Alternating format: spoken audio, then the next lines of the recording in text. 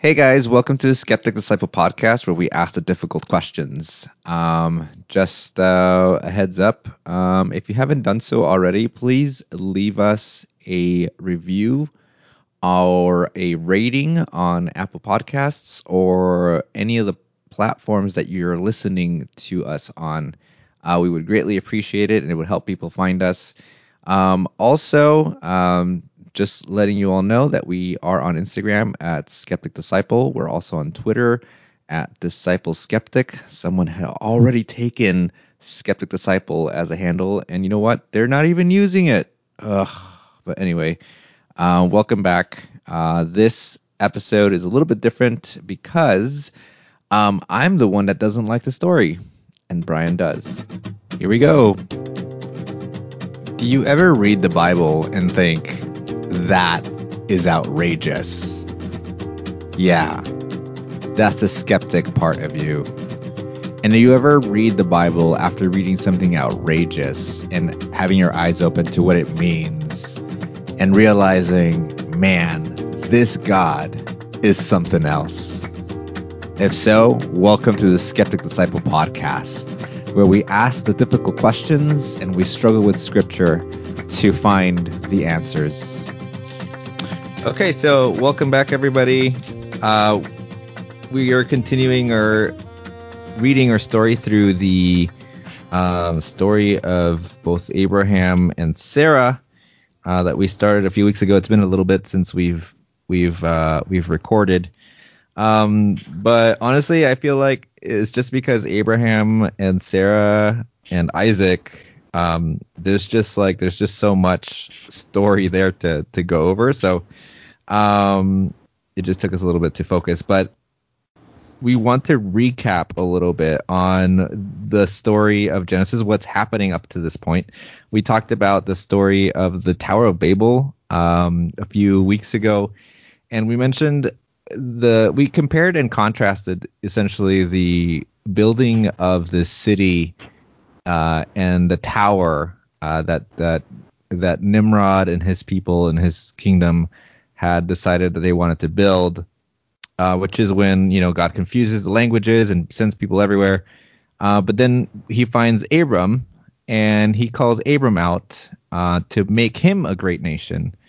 And so that Abram and his family and nation might be a blessing to all the families of earth. That's the biggest contrast between those two stories.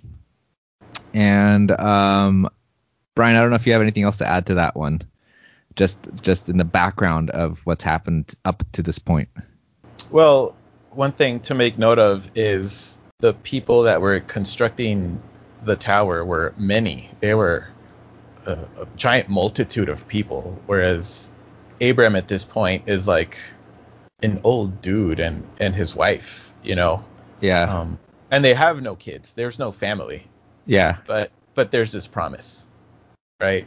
So it's like he's literally hanging on by just words. He has nothing to go by other than a promise. And yeah. That's worth noting too. Yeah. I think we talked about that in the last episode about how Abram trusted God on his promise, even though there was no like specific proof of it, right, at the beginning. So that leads us essentially to this promise of him having many children. And if we know Abram's story, there's a part where God tells him, your children are going to be as many as the stars in the sky and as many as the grains of sand on the shore. But he has no children yet, and he's promised that he will have a child, and he has a son. His name is Isaac. Sarah gets pregnant, and they have this child, and basically, he is the child on which all this promise rides, essentially. But chapter 22, and so I'm just going to go ahead and read it. It says, after these things, God tested Abraham. He said to him, Abraham. And he said, here I am. And he said, take your son, your only son, Isaac, whom you love, and go to the land of Moriah, and offer him there as a burnt offering on one of the mountains that I shall show you. So Abraham rose early in the morning, saddled his donkey, and took 2 of his young men with him, and his son Isaac.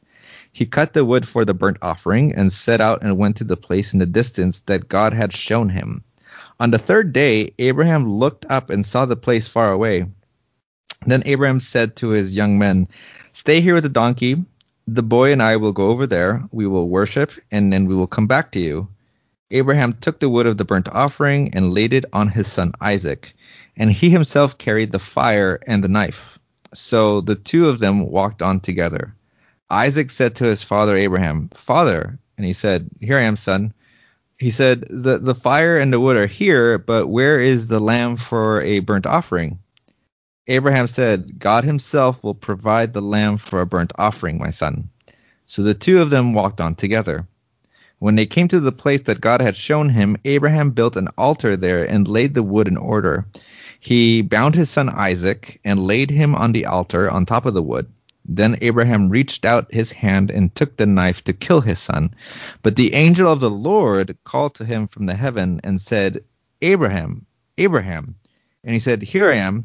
He said, "Do not lay your hand on the boy or do anything to him, for now I know that you fear God, since you have not withheld your son, your only son, from me." And Abraham looked up and saw a ram caught in a thicket by its horns. Abraham went and took the ram and offered it up as a burnt offering instead of his son. So Abraham called that place, "The Lord will provide." As it is said to this day, "On the mount of the Lord it shall be provided." Then, There you go.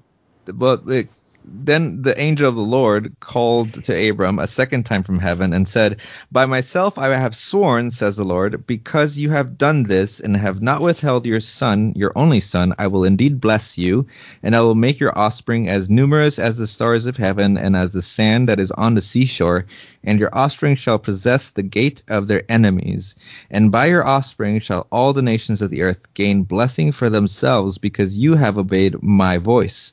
So Abraham returned to his young men, and they arose and went together to Beersheba, and Abraham lived at Beersheba. And that's the end of that story. Yeah. So it's just, I don't, okay, like, I, I don't like this story. I feel like I don't like this story probably as much as you didn't like Noah, but Right. I don't know if that's, Probably especially as a father. Yeah. I this story bugged me even before I was a father. I think that the problem is like why is God asking him to do this? Right. And And I don't. Yeah. I and don't when think you're alone. I mean, and I guess that's why we're talking about it. It's kind of one of these stories where it's like it doesn't make sense. Like, why would God do that? I don't know if I believe it. I And think it especially, sorry, it's just especially it wasn't like he had a dream. It says that God like spoke to him. yeah. It's very clear, right? Like it's a Yeah. very clear command. Do this. I'm Yeah. like you're being tested. Yeah. Yeah. And it seems like the request itself is contradictory to what God has wanted this whole time, to what he wants in the future, to the message of Jesus Christ, right? Yeah. So I understand like the hardship people have with this, and I I think I struggled with this for a while as well, because truth be told, if I'm honest, when I first read this story for myself and I was attending church, I knew in my heart like I need to make peace with this story because I don't want to worship a killer. I don't Yeah. want to worship a guy who asks for the death of children. I just don't. I didn't. Right. And I still don't, if I'm honest. So how did you move past that? Because that's the biggest like I think that's the biggest challenge in this story. I think the real challenge with this story comes with the fact that you can't isolate this story and have it make sense as a singular tale. This kind of requires understanding of what led us here and what comes after. And that takes patience. And like let's start off in the beginning again, right? Like, what is religion at this time? And you get the people of this day and age, and they're very accustomed to the concept of gods already. Yeah. And what that means. And we've talked about this before. Gods of the era were violent. They were malevolent, they were scary, and they were tribal. Yeah. It's like gods were picking NFL teams and backing them up, you know? And if you had a tribe, like you had a certain god, and if the harvest was good or the harvest was bad, or it rained or it didn't rain, or you got pillaged, or the women were raped, you attribute it all to, I must have upset the gods, or I displeased them, or more specifically, I didn't give them what they wanted. And typically people would make offerings, right? Offerings and sacrifices. And that could be goats or sheep or time and prayer. But either way, one of two things happens with this ancient religion. And that's, you have a bad year. And so you think to yourself, I didn't offer enough, or my offering wasn't good enough. Like, I'm not good enough. I need to give more. Which is a direct reflection of what you've done. Yeah. Or even worse, it goes really well. Everything goes perfect. And you think, I have to keep giving. Like, I have in to. order Yeah. for this to continue. Yeah. I see that. I think it's also this mentality that both good and bad come from God. Or from Yeah, a God, it is. right? It Like is. if All of you're it. if you have like blessings and things are going well, it's because like you've probably been very, devout, and you've given the gods what they've asked for. And if things are going really bad, it's because you haven't met the gods' Yes. requests or requirements in order And it's usually this thinking that comes in terms of, am I giving enough, and am I meeting the quota? Got it. Am I good enough? It's a transactional relationship with It is the transactional. gods. And what's the most you could possibly give to the gods? Like, this is where child sacrifice comes in. It's the most you can give. Okay. So at great heartache, somewhere in history, this became accepted. And I don't know if I want to say normal, but enough to where we're very aware of it. God's very aware of it.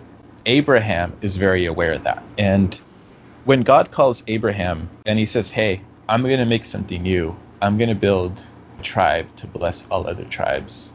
That itself is new. Because, first of all, the primary purpose of a tribe is to defend against other tribes. When you use the word tribal, the connotation, the rhetoric that comes with the word tribal is us versus them.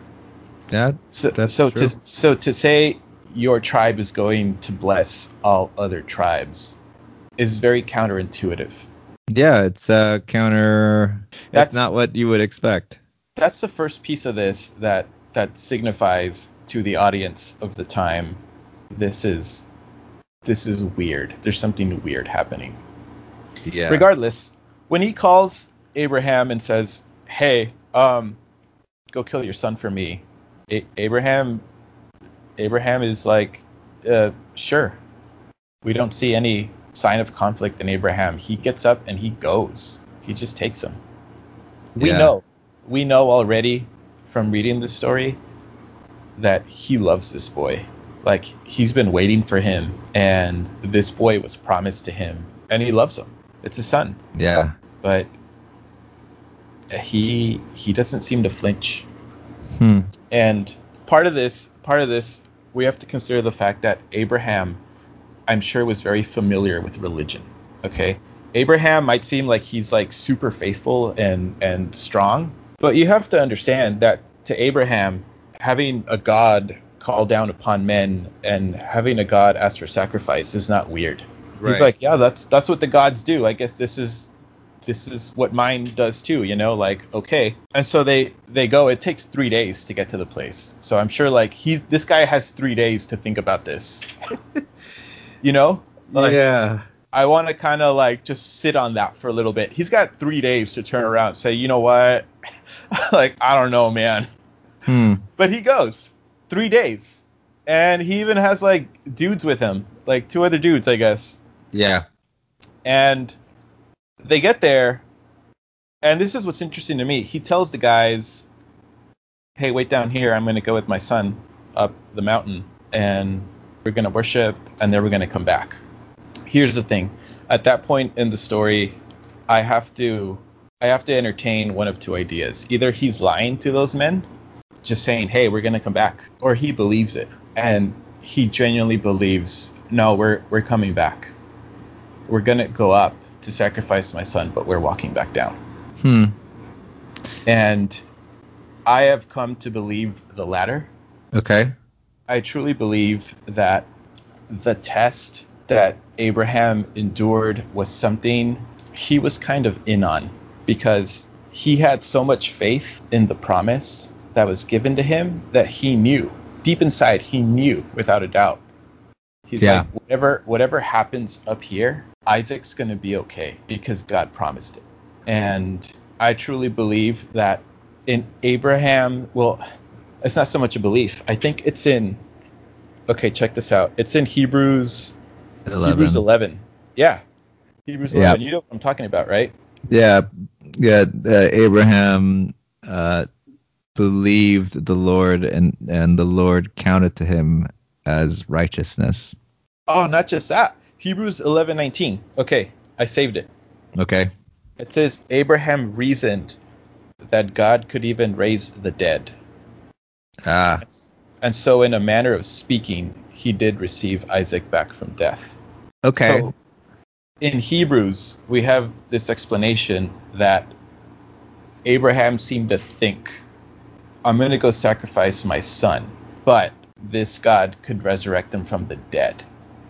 I think that's an interesting statement by the author of Hebrews, It is. which by the way is believed to not have been written by Paul or by anyone who was a Hebrew, but rather that it was possibly written by Gentile believers who were writing to the Jewish Christians in Jerusalem and you know, in that Judean area. The interesting part is that when you look at the Hebrew religion and their thoughts about what happens when you die, they don't believe, or like it was hotly contested whether or not resurrection was a thing. And the thought of an afterlife in the Hebrew scriptures does not come in until Daniel. Right. And Daniel is believed to be one of the latest books written in the Hebrew Bible. And so it's I like that reason. I like what they're saying about Abraham believing that that God could resurrect Isaac. But I do think that it's almost like looking back at the story, applying new beliefs about what were possibilities. I understand that. I actually, and no, I get it, and I like what it says. But I think I don't even know. That's like looking back, you know, like we don't actually know if Abraham really believed that, but it does seem like Abraham doesn't believe that Isaac is going to die. Yeah. I don't I, know what he believed, I think but that's the point. I do believe that whatever he imagined didn't end with his son dying, whether it was resurrection or whatever. I do Yeah, genuinely believe that when he told those men we're coming back down, he believed it. it's okay. So that makes sense to me. What's weird though is we have a God who will promise this. He promises this son, and then this same God still asks Abraham to sacrifice this son. Right. And so what is strange to me is that, you know, okay, let's say that God did not intend to, you know, have Isaac die on that Hmm. mountain, which it appears that that was not the intention. Right. It's still a God that seems to almost mislead someone Mm-hmm. into. Do you know what I'm saying? But it's Like, not, because I think they were both in on it. Abraham knew his son wouldn't die, and so did God. so I think then, they both trusted each other. So then why do it? yeah. Well, I think it was for show. It you was a think? little bit of theater. And it's not completely unheard of, because I think there have been a lot of prophets throughout the Bible, and we'll get to them, Right. that have like a sort of miniature reenactment Yeah. of bigger things that happen when Jesus is here. I'm thinking about Hosea. Exactly. Hosea had to marry a prostitute and endure that marriage as a form of like almost a theatrical play of like, hey, this is what it's like when when Jesus marries the church, and the church like essentially sleeps around the world. Yeah. Well, yes. Okay. I mean, I have my own issues with the Hosea story to begin with, Yeah, but yeah, I know, but I but understand what you're we'll get to saying. that later. We'll get to that later. But this thing, here's the thing, and I understand. Like, why Yeah. not just say it? Why go through a 3-day journey and act it out? Why go Yeah. through the motions, Yeah. right? Why But I put do. him through that? Here's the thing, it's not for Abraham. Okay. I think Abraham knows. Okay. I think the audience at the time, like Mm. even if you pretend like you don't believe in God, Ooh. even if like it means nothing to you, Uh-huh. like even if you think the Bible was written by human beings solely, Yes. like just Yes. written by people, why Uh-huh. did they save this story? Why does this Yeah. story matter? And Yes. here's why. Here's why. This wouldn't have been passed down if it was just words spoken from God to Abraham. Uh-huh. This story, like imagine you're one of these people that has religion, Yeah. and you're used to this. You're used to this madness of sacrificing to the gods and feeling like it's never freaking good enough. Yeah. You hear the story, and it goes through the motions, and it goes through the story beats, and you know it. It's familiar in your heart. You're like, yeah, that's how it goes. You get a God, he loves you, he does good for you, and then he says sacrifice your son, and then you go and you lose your son, man. I know this story. So pretend you're here, you're religious, you're in church, whatever you want to call it. Yeah. Here's the story. The guy goes up, he takes his son. He's about to kill his son, and then God says stop and says, you know what? I'll provide the sacrifice. Hmm. That is absolutely mind-blowing to the audience. Yeah, because it's like, what am I supposed to sacrifice? Like, I came here to worship you, and part of worship is sacrificing something that I have for you. But I come here to worship you now, and you're like, actually, no, I'm the one sacrificing something Yeah. in the It's, act of worshiping me. and here's the thing.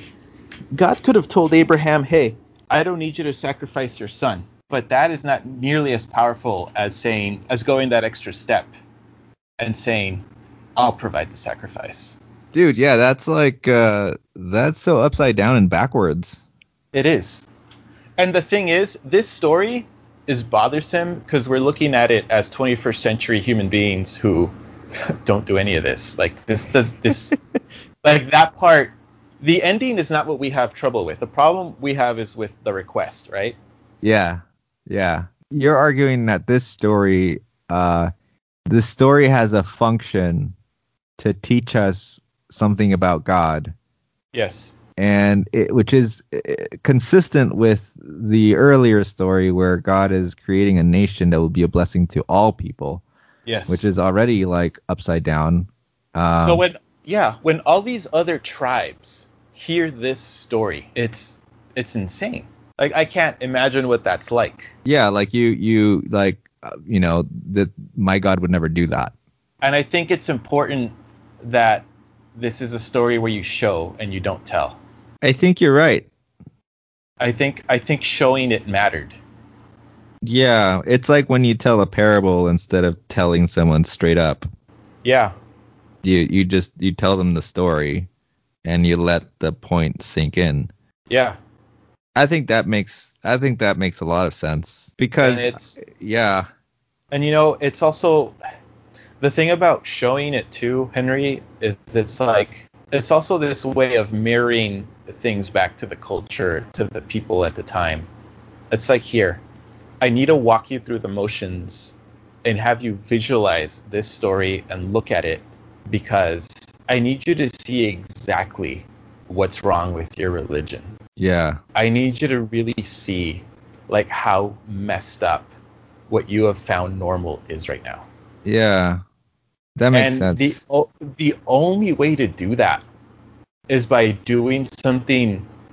This sounds weird, but by doing something good in the middle of this like evil act that you yourselves have created.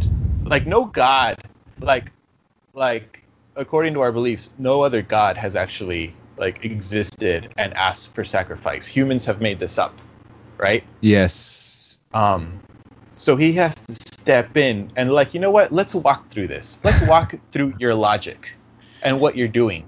Yeah. And then I'm going to stop you right in the middle of it and introduce something good. It's like he's hijacking the narrative He is. and then telling it upside down. And that's the crux of it. Like that's the center of it all. Because he So needs to yeah. yeah, no, I'm just looking at it. I'm thinking about I'm thinking about Babel as well, where like he's essentially taking the similar concept of like a nation, but turning it on its head. Right. It's what he's doing with this story, Yeah. and I think it's what God continues to do throughout history. Hmm. Like this nation, the nation that's completely different. Everything is just thinking of it in light of the New Testament or the Gospels, and thinking of the kingdom of God in a way that it's presented by Jesus as being sort of this upside down kingdom. It's essentially the same kind of thinking. It's the same sort of concept. Yeah. It just continues on. Yeah. It doesn't end. So it's like I feel like we need to consider that anytime we're reading anything in the scriptures, because it's kind of this struggle between the way of people and the way of God. And Right. I think it's interesting. I think one thing I picked up is that the mount that God asks him to go to worship is Mount Moriah. Mm-hmm. And in Second Chronicles chapter 3, Mount Moriah is identified as the location in Jerusalem where the temple is built. Huh. I mean, I think if you go to Jerusalem, there's an actual like place. There's like a temple or a shrine or mosque or something, where the location that they believe that Abraham went up to worship the Lord, and he was asked to sacrifice Isaac. Um, so like I had heard of that place, and I just thought like, oh, it's just kind of made up, like Hmm. how do they really know? But it's Mount Moriah, like that's it. It continues to be called the same thing, and like it Sure. has a specific location. Hmm. But okay, so I totally, I guess I feel a lot better about this story after this conversation. And Uh, here's the other part I want to really add to this, okay. because in modern times you hear one of two things with a lot of Christians when talking about this story. You hear the people in church who are kind of skeptical and bothered by this story, and they naturally question, why would God ask this? Why would he ask? Why? Hmm. This is horrid. Like, I can't be on board with this. And that would be me. This even to the point where they're like, this is why I can't believe, or this is why I can't be Christian. How do Right. you resolve? How is there congruence between Jesus Christ and this God? How does this add up? This is conflicting evidence, like what what's going on? And then you have, and here's the thing, I want to get back to that group later, but then you have the other group who, and this bothers me. They say things like, I pray that if I were ever tested like Abraham, that I would have the same kind of conviction and resolve he had to go through with such a request. Yeah. And they say it believing that it would be good for them to sacrifice their offspring because they love the Lord more. Because Yeah. that's how they understand the story. Yeah. There's. I've genuinely heard people say, I hope that if I'm ever tested like that I would go through with it. Hmm. And I would like to say, how do I say this without being You know what that makes me think of? You know what it makes me think yeah, of? yeah. It makes me think of like well, and you might have your own experience on this, but like let's say like there's a relationship, like two people are dating and one person is Christian and the other person is not. Hmm. And then they break up with you and they're like, it's because I'm choosing my faith over you. Mm. Or it's because I'm choosing, like, I felt like this was a test and like they Yeah, use God as an excuse to break up with you. yeah. And I think that happens sometimes. And I think it's sort of like this, like I should be willing to sacrifice anything for God, Mm. even when it comes to people. Like we're not Yeah. sacrificing, like we're not actually like No, murdering we do. anybody, but We we're do sacrifice sacrificing people. people. We absolutely do. We turn our backs on them. We Right. say like that has nothing to do with our church. It has nothing to do with me. Like So we yeah. shouldn't be involved in that. Ooh, man. I didn't We expect do it to it turn this way.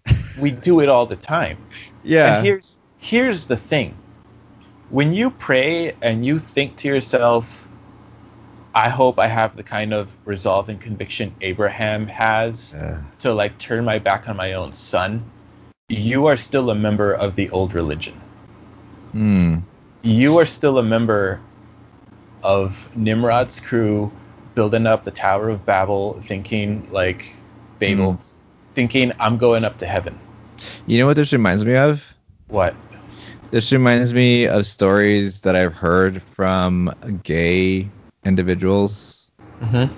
men or women, whose parents have disowned them because they see them as Yes, sinful absolutely. and they don't want anything to do with them.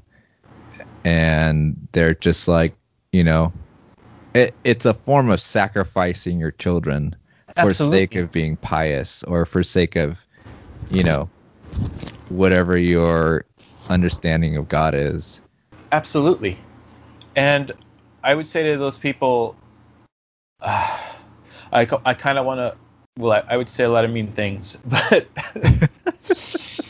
here's the thing. Well, here's the thing. God doesn't say a lot of mean things. If we're taking his argument that the story is meant to show other cultures Yeah. like our God is different, God isn't saying a bunch of mean things about these other gods. And instead, God is just showing them a different Yes. way. And here's the thing. Here's the thing. Abraham knew God. He knew God. Yeah. He knew my son will not die because God is not evil. And because he gave me a promise and he's I'm gonna going up that go through. mountain and I'm coming back down with my son because I know this guy Yeah. and he's going to keep his promise. That's why Abraham was chosen. It Hmm. wasn't because he's willing to kill his freaking son. Like Hmm. it's not because Abraham's such a good murderer. It's because Abraham saw past everything. He saw through to God's character and was like, you know what? I trust this guy. Hmm. Like he's not going to do this. And he was right. And that's why he was blessed. And that's why everyone else is blessed through him. But the moment you think I'm passing the test because I'm turning my back on these people because I'm doing this and God's happy with it and screw these people and blah blah blah blah, like you are not partaking in this new covenant that's being established here on that mountain. You have failed the test of seeing character. You're Right. so focused on the action of what happened there that you're not seeing like the underlayer. Yeah. And to all those other people who read the story and think, no, I don't care if God asked for that. I'm not going to do it. I would say, congratulations. Exactly. That's exactly the point. You're almost there. He doesn't want that. And those kind of actions should be despicable to you. And they are to him as well. What do you make of this verse 12 or 11 and 12 where, Abraham reaches for the knife, he's about to kill Isaac, and then the angel of the Lord stops him, right? He says, Abraham, Abraham, and he's like, here I am, basically, like, what's going on? And he says, the angel says, don't lay your hand on the boy or do anything to him, for now I know that you fear God, since you have not withheld your son, your only son, from me. Mm-hmm. What do you make of this fear of God? Like, the phrase fear of God is used throughout the Bible in several places. It seems to be pretty interchangeable with like loving God for the most part. Yeah. I think you even see it in the New Testament. It's like, like fear your God. But I've never understood it as like, the way you fear, I don't know, a car hitting you, like, yeah. Like you're afraid of him. You're Yeah. not doing it out of fear, you're doing it out of...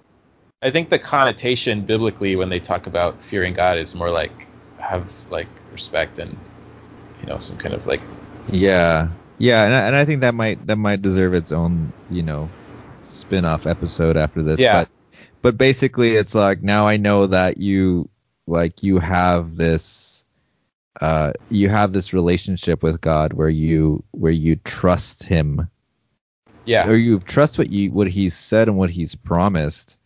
Yeah. Enough to know that like God, like whatever happens right now is like there's something off, like God is not going... If God's asking you to do this, but he's also promised you that your son will continue on and to become a great nation, then it's like illogical to think that your son will die. But right. That only comes with trusting this person. Yeah. And I guess that's different, right? That'd be different.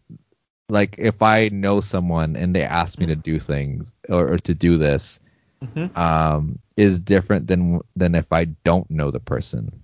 Exactly. Because then I don't know how they're gonna act. I don't know what their intentions are. Exactly. But if you came to me and you said that, I would be like, okay, like I know you want me to do this and go through this, but I still don't believe that this is really what you want. Because I know you and you wouldn't do that. Yeah. And Abraham didn't know how it was going to happen, but he knew it was going to happen. And I think Abraham, even if Abraham was expecting his son to be raised from the dead, which is radical thinking, what actually happened, I think, was more radical. I honestly believe that God providing the sacrifice is a bigger ordeal than if God had resurrected Isaac. Because it's like, no one needs to die. Like, none of you need to die except for what I'm about to provide. And in case this isn't clear, this is a huge prophecy leading to Jesus Christ. I mean, here you have Isaac carrying wood on his back, going up a mountain to his death. He's literally conveying Jesus, and the Father is escorting him the whole way. Yeah. It's you call it prophecy, I'd call it foreshadowing, but still, sure. It works with both. It works. I mean, in the I call it theatrical prophecy. A theatrical prophecy, literary foreshadowing. Yeah. But yeah, so I mean, in the Christian world, we look at this story and we automatically say, oh, this is an example, or this is a foreshadowing or prophecy about the way that Jesus would replace us in experiencing death for us, that God was like, none of you need to essentially be lost forever. John 3:16, for God so loved the world that he gave his only son, so that whoever believes in him will not perish but have eternal life. And it's like, this is it. This is happening right here at a smaller scale, but still someone is being replaced, and God is still providing the sacrifice. And this will lead into discussions about the idea of atonement and Jesus being sacrificed, which can also be problematic for some people to understand it that way. Just this idea that God required that someone died and sent Jesus anyway, but it is central to the Christian thinking and theology. So that's also important, because that's also upside down. It's this idea that God provides what is needed for us to be on good ground with him, essentially, to redeem us and to restore us. So yeah, I think man, I do think we sacrifice people all the time. I do. And that's in a little bit more of an analogy, to be honest, but we tend to do this thing too. Maybe not so much religiously. Well, actually, no, it's still tied to religion, because we're still trying to do something correctly. Yeah, here's the thing about sacrifice too. We're going back to this concept. Like so much was actually sacrificed on that mountain about how people are to believe about religion. Yeah. Think about, right? Because it's like I want you to forget about not being good enough. And never giving enough. That's true. Not only that, but here, I'll give. And that's the new nation. Like, that's essentially the nation he's building. Yeah, for sure. In that little intimate story, he's showing this man, like, this is what the new country is going to look like. It shows God's grace to me. Do you know what I mean? Yeah. Like this is what it is. It's grace. It's like scandalous grace. It's like scandalous that God would not require you to sacrifice something, and instead God would actually provide whatever it needs to be sacrificed in this story. It's almost like, and I think later in the prophets, God's like, I'm not actually pleased with sacrifice. Yeah. Like with these sacrifices, like this is like you going through the motions of things, but that's not actually what I want. What I want is a transformed heart or a contrite spirit. Yeah. That's what God wants. That comes later, baby steps, right? Again, I want to reiterate that, okay, God not killing a kid, that doesn't seem radical today. Right. But you have to understand where these people were coming from. Yeah, definitely. Wow. Well, that really puts the story into perspective for me in light of all the others. And honestly, I think I've struggled with it. And here's what happens with me most of the time. I come to a story and I'm just like, man, that sounds ridiculous and it's nonsense. And I just need to get down and kind of struggle with it and kind of, read it in context with like the rest of the narrative and what God's trying to do. And I think oftentimes we tend to just take a story out and just look at it by itself. Yeah. And I think it's something that you picked up on, like, just like we have to look at this in light of, what's happened before, because there's like compare and contrast. God is teaching people something about himself throughout this. And like we said, it's progressive. So like we start with, I don't actually require things. I'm providing for you. And my worship doesn't require this child sacrifice, and it doesn't require later on, like it's not about the animals that you're sacrificing. It's about where your spirit and heart are, and like where is your heart and where is your mind, and it develops and evolves into this thing where in the New Testament it says, Jesus himself, like, there will come a time where people won't worship here or there, when he's talking to the Samaritan woman at the well. And he's like, there'll come a time where all who worship will worship in spirit and in truth. and it's not even like tied to a physical location or to a physical sacrifice, but it's actually like an internal thing that happens Yeah. hearts and minds that then becomes, it has physical effects, but it's no longer this thing. So it's like God is continuing to show us more and more as time goes on, and I think that's important to look at, because when we don't think of it that way, then we think of it in the way that you mentioned, where people are like, no, I have to be willing to sacrifice anything for God. And it becomes this thing where we really do still act like, both good and bad come from God. And if we don't do something, God's going to punish us for not Yeah. sacrificing something. So yeah, Also, I think that's important. also the tribal thinking like has to change, because the moment I want to also point this out, like when you're in a church and you think my church, my denomination, whatever, has this figured out, we're God's people, we're the ones, or my country, or my political party, you're thinking tribal pre-Abraham. Yeah, That yeah, needs to go. yeah.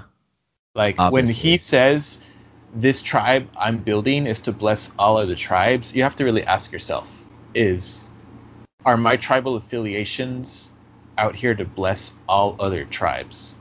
Or am I here to like show superiority to other tribes? and in the spiritual sense, is this church meant to bless only those who walk into it, or is it meant to bless all those who live in this community? Mm. Or is this Jesus meant to bless only Christians? Or Mm. is this Jesus meant to bless people of all religions? Mm. Is this sacrifice just for the son of promise, or the physical children that live in this kingdom? Or is the sacrifice a replacement for all those who maybe don't even know of this God? Yeah. I think that is really where it's headed, by saying you will be a blessing to all nations. Yeah. I think at this point Abraham has no idea how huge this is yet. You know? Yeah, likely not. Likely he's Yeah. just like, I don't know why you did that, but we went through with it, and that's cool. You provided something, and Isaac learned something Yeah. about you, and now we can go home and celebrate and kick it and maybe throw a party. Yeah. Um, yeah, I totally get that. It's like sometimes we don't realize what's happening in these stories, Hmm. but that's a great end to this story. This So, story is where, honestly, the kingdom starts taking shape. hmm, Like, this is where everything starts. that's This is this is where like God puts his foot down and says like, this is what I'm gonna make. hmm. All right. I like that. Okay, so this is our kind of segue. I like what you put out there. Um, that this idea that God had promised, and so if God asks for His Son, then there must be still a way that this promise is going to happen. So he shows up and he does what he does.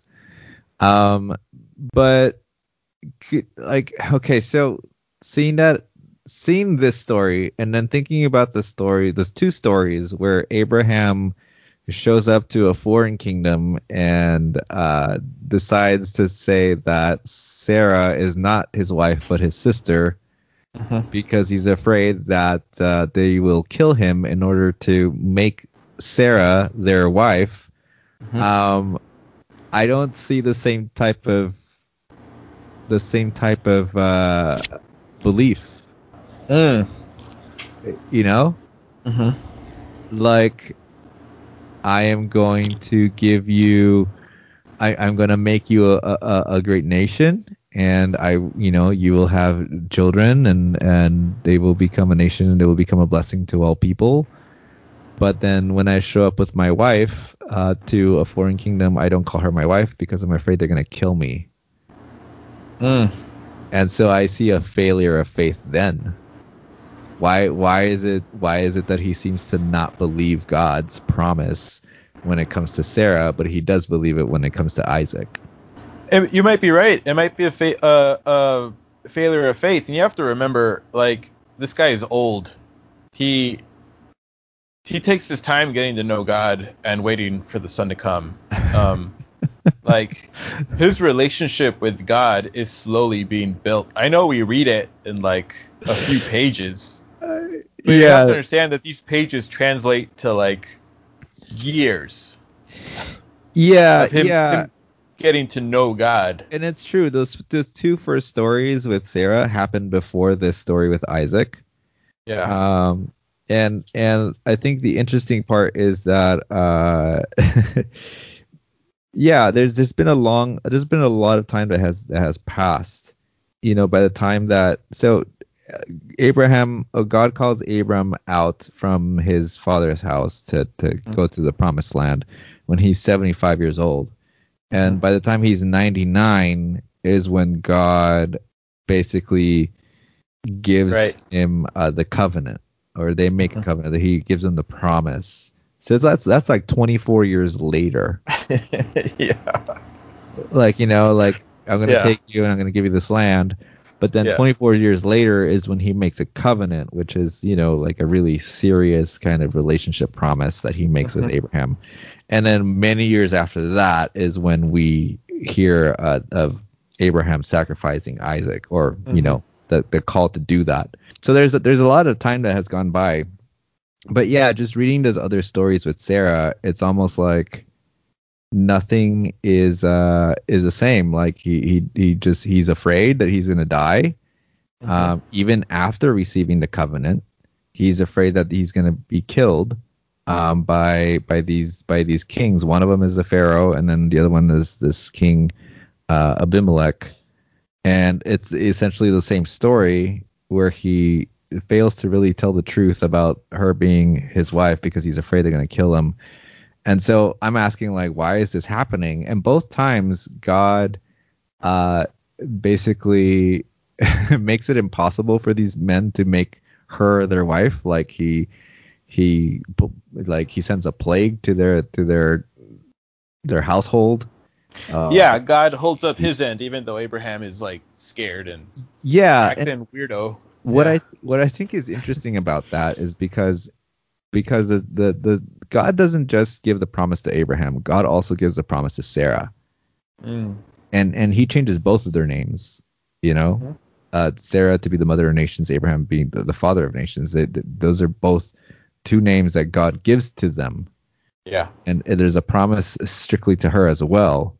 And when God strikes, or when God intervenes, the Bible specifically said it was because of Sarah that God intervened and not because of Abraham. And I think we often tend to read only the stories about Abraham, but it's very clear that God is also asserting his covenant or his promise to Sarah. Yeah. And he intervenes because of Sarah. And because of Sarah, these these kings have to deal with these curses or these plagues or whatever happens, where God shows up for Sarah and not for Abraham. And so I think that's also a very interesting thing to look at. And I wish that more pastors would preach on these stories of like the women interacting with God and how God acts to, like in these instances, because I feel like we skip over them so much. Like we talk about Abraham, and the Bible talks about Abraham at great length, but Sarah has only like a few short like snippets here and there. We could do an in-depth all-female episode. Yeah, I'm just saying in those snippets, and I would, I just want to point that out, that it's I think it's Sarah that we need to be focusing on, and how God is holding up his end of the deal with her, even when her husband fails to. That's a good point. To do that. That's a good point. And Yeah, so we'll probably come back to that, and I have a few ideas on how to deal with some of the female stories because there are a lot of female characters that are involved in the story of the nation of Israel and just like Abraham and Isaac and Isaac's wife and Jacob's wives and all of that. Hmm. And so I honestly am really interested in hearing. First of all, I just want to ask the question like how, specifically for women that maybe I know, like how is it? Do you experience the do you experience church or do you experience the Bible differently because you're a woman and because the Bible tends to focus more on the men? Does that make you feel left out? Um, Mm. and if so, I would like to at least just focus on some of these women and their stories within their cultural context, of course, but still like experiencing God in ways that maybe we don't ever discuss or we never talk about or consider. Like Hmm. we call Abraham the friend of God, and like we're like this is like the pattern for our relationship with God, but no one ever talks about Sarah and her relationship with God and how that's also a pattern for our relationship. Yeah. You know what I mean? Yeah. She's And his friend too. yeah, so I yeah, it's like okay, what's happening here too? Like let's look at that because the promise was not just to Abraham. It's very clear. So, but yeah, I think this has been a great episode for this. So, Cool. yeah, stay tuned for more. Glad. I like this story. Yeah, I like it a little bit more than I did, you know, an hour ago. Cool. Yeah, for sure. All right, man. Thanks. All right. Thanks, guys. Thanks for listening. Bye. Adios. Thanks again for joining us today, guys. This has been quite a journey. Just letting you know, we did do an interview on Instagram Live with a friend who is the co-host of the Urban Prophets podcast. If you haven't listened, I would highly recommend it to you. It's a little bit different than ours, but it is still. These are two Christian guys that are looking at current events and news and just around us and trying to struggle and trying to figure out how we should interact, how we should affect our communities and what it means on the ground. And I think it's been really great listening to them, especially the last few episodes. So if you haven't, the Urban Prophets podcast, go and listen and check them out. And I will likely be posting the audio from our IG live interview later on this week.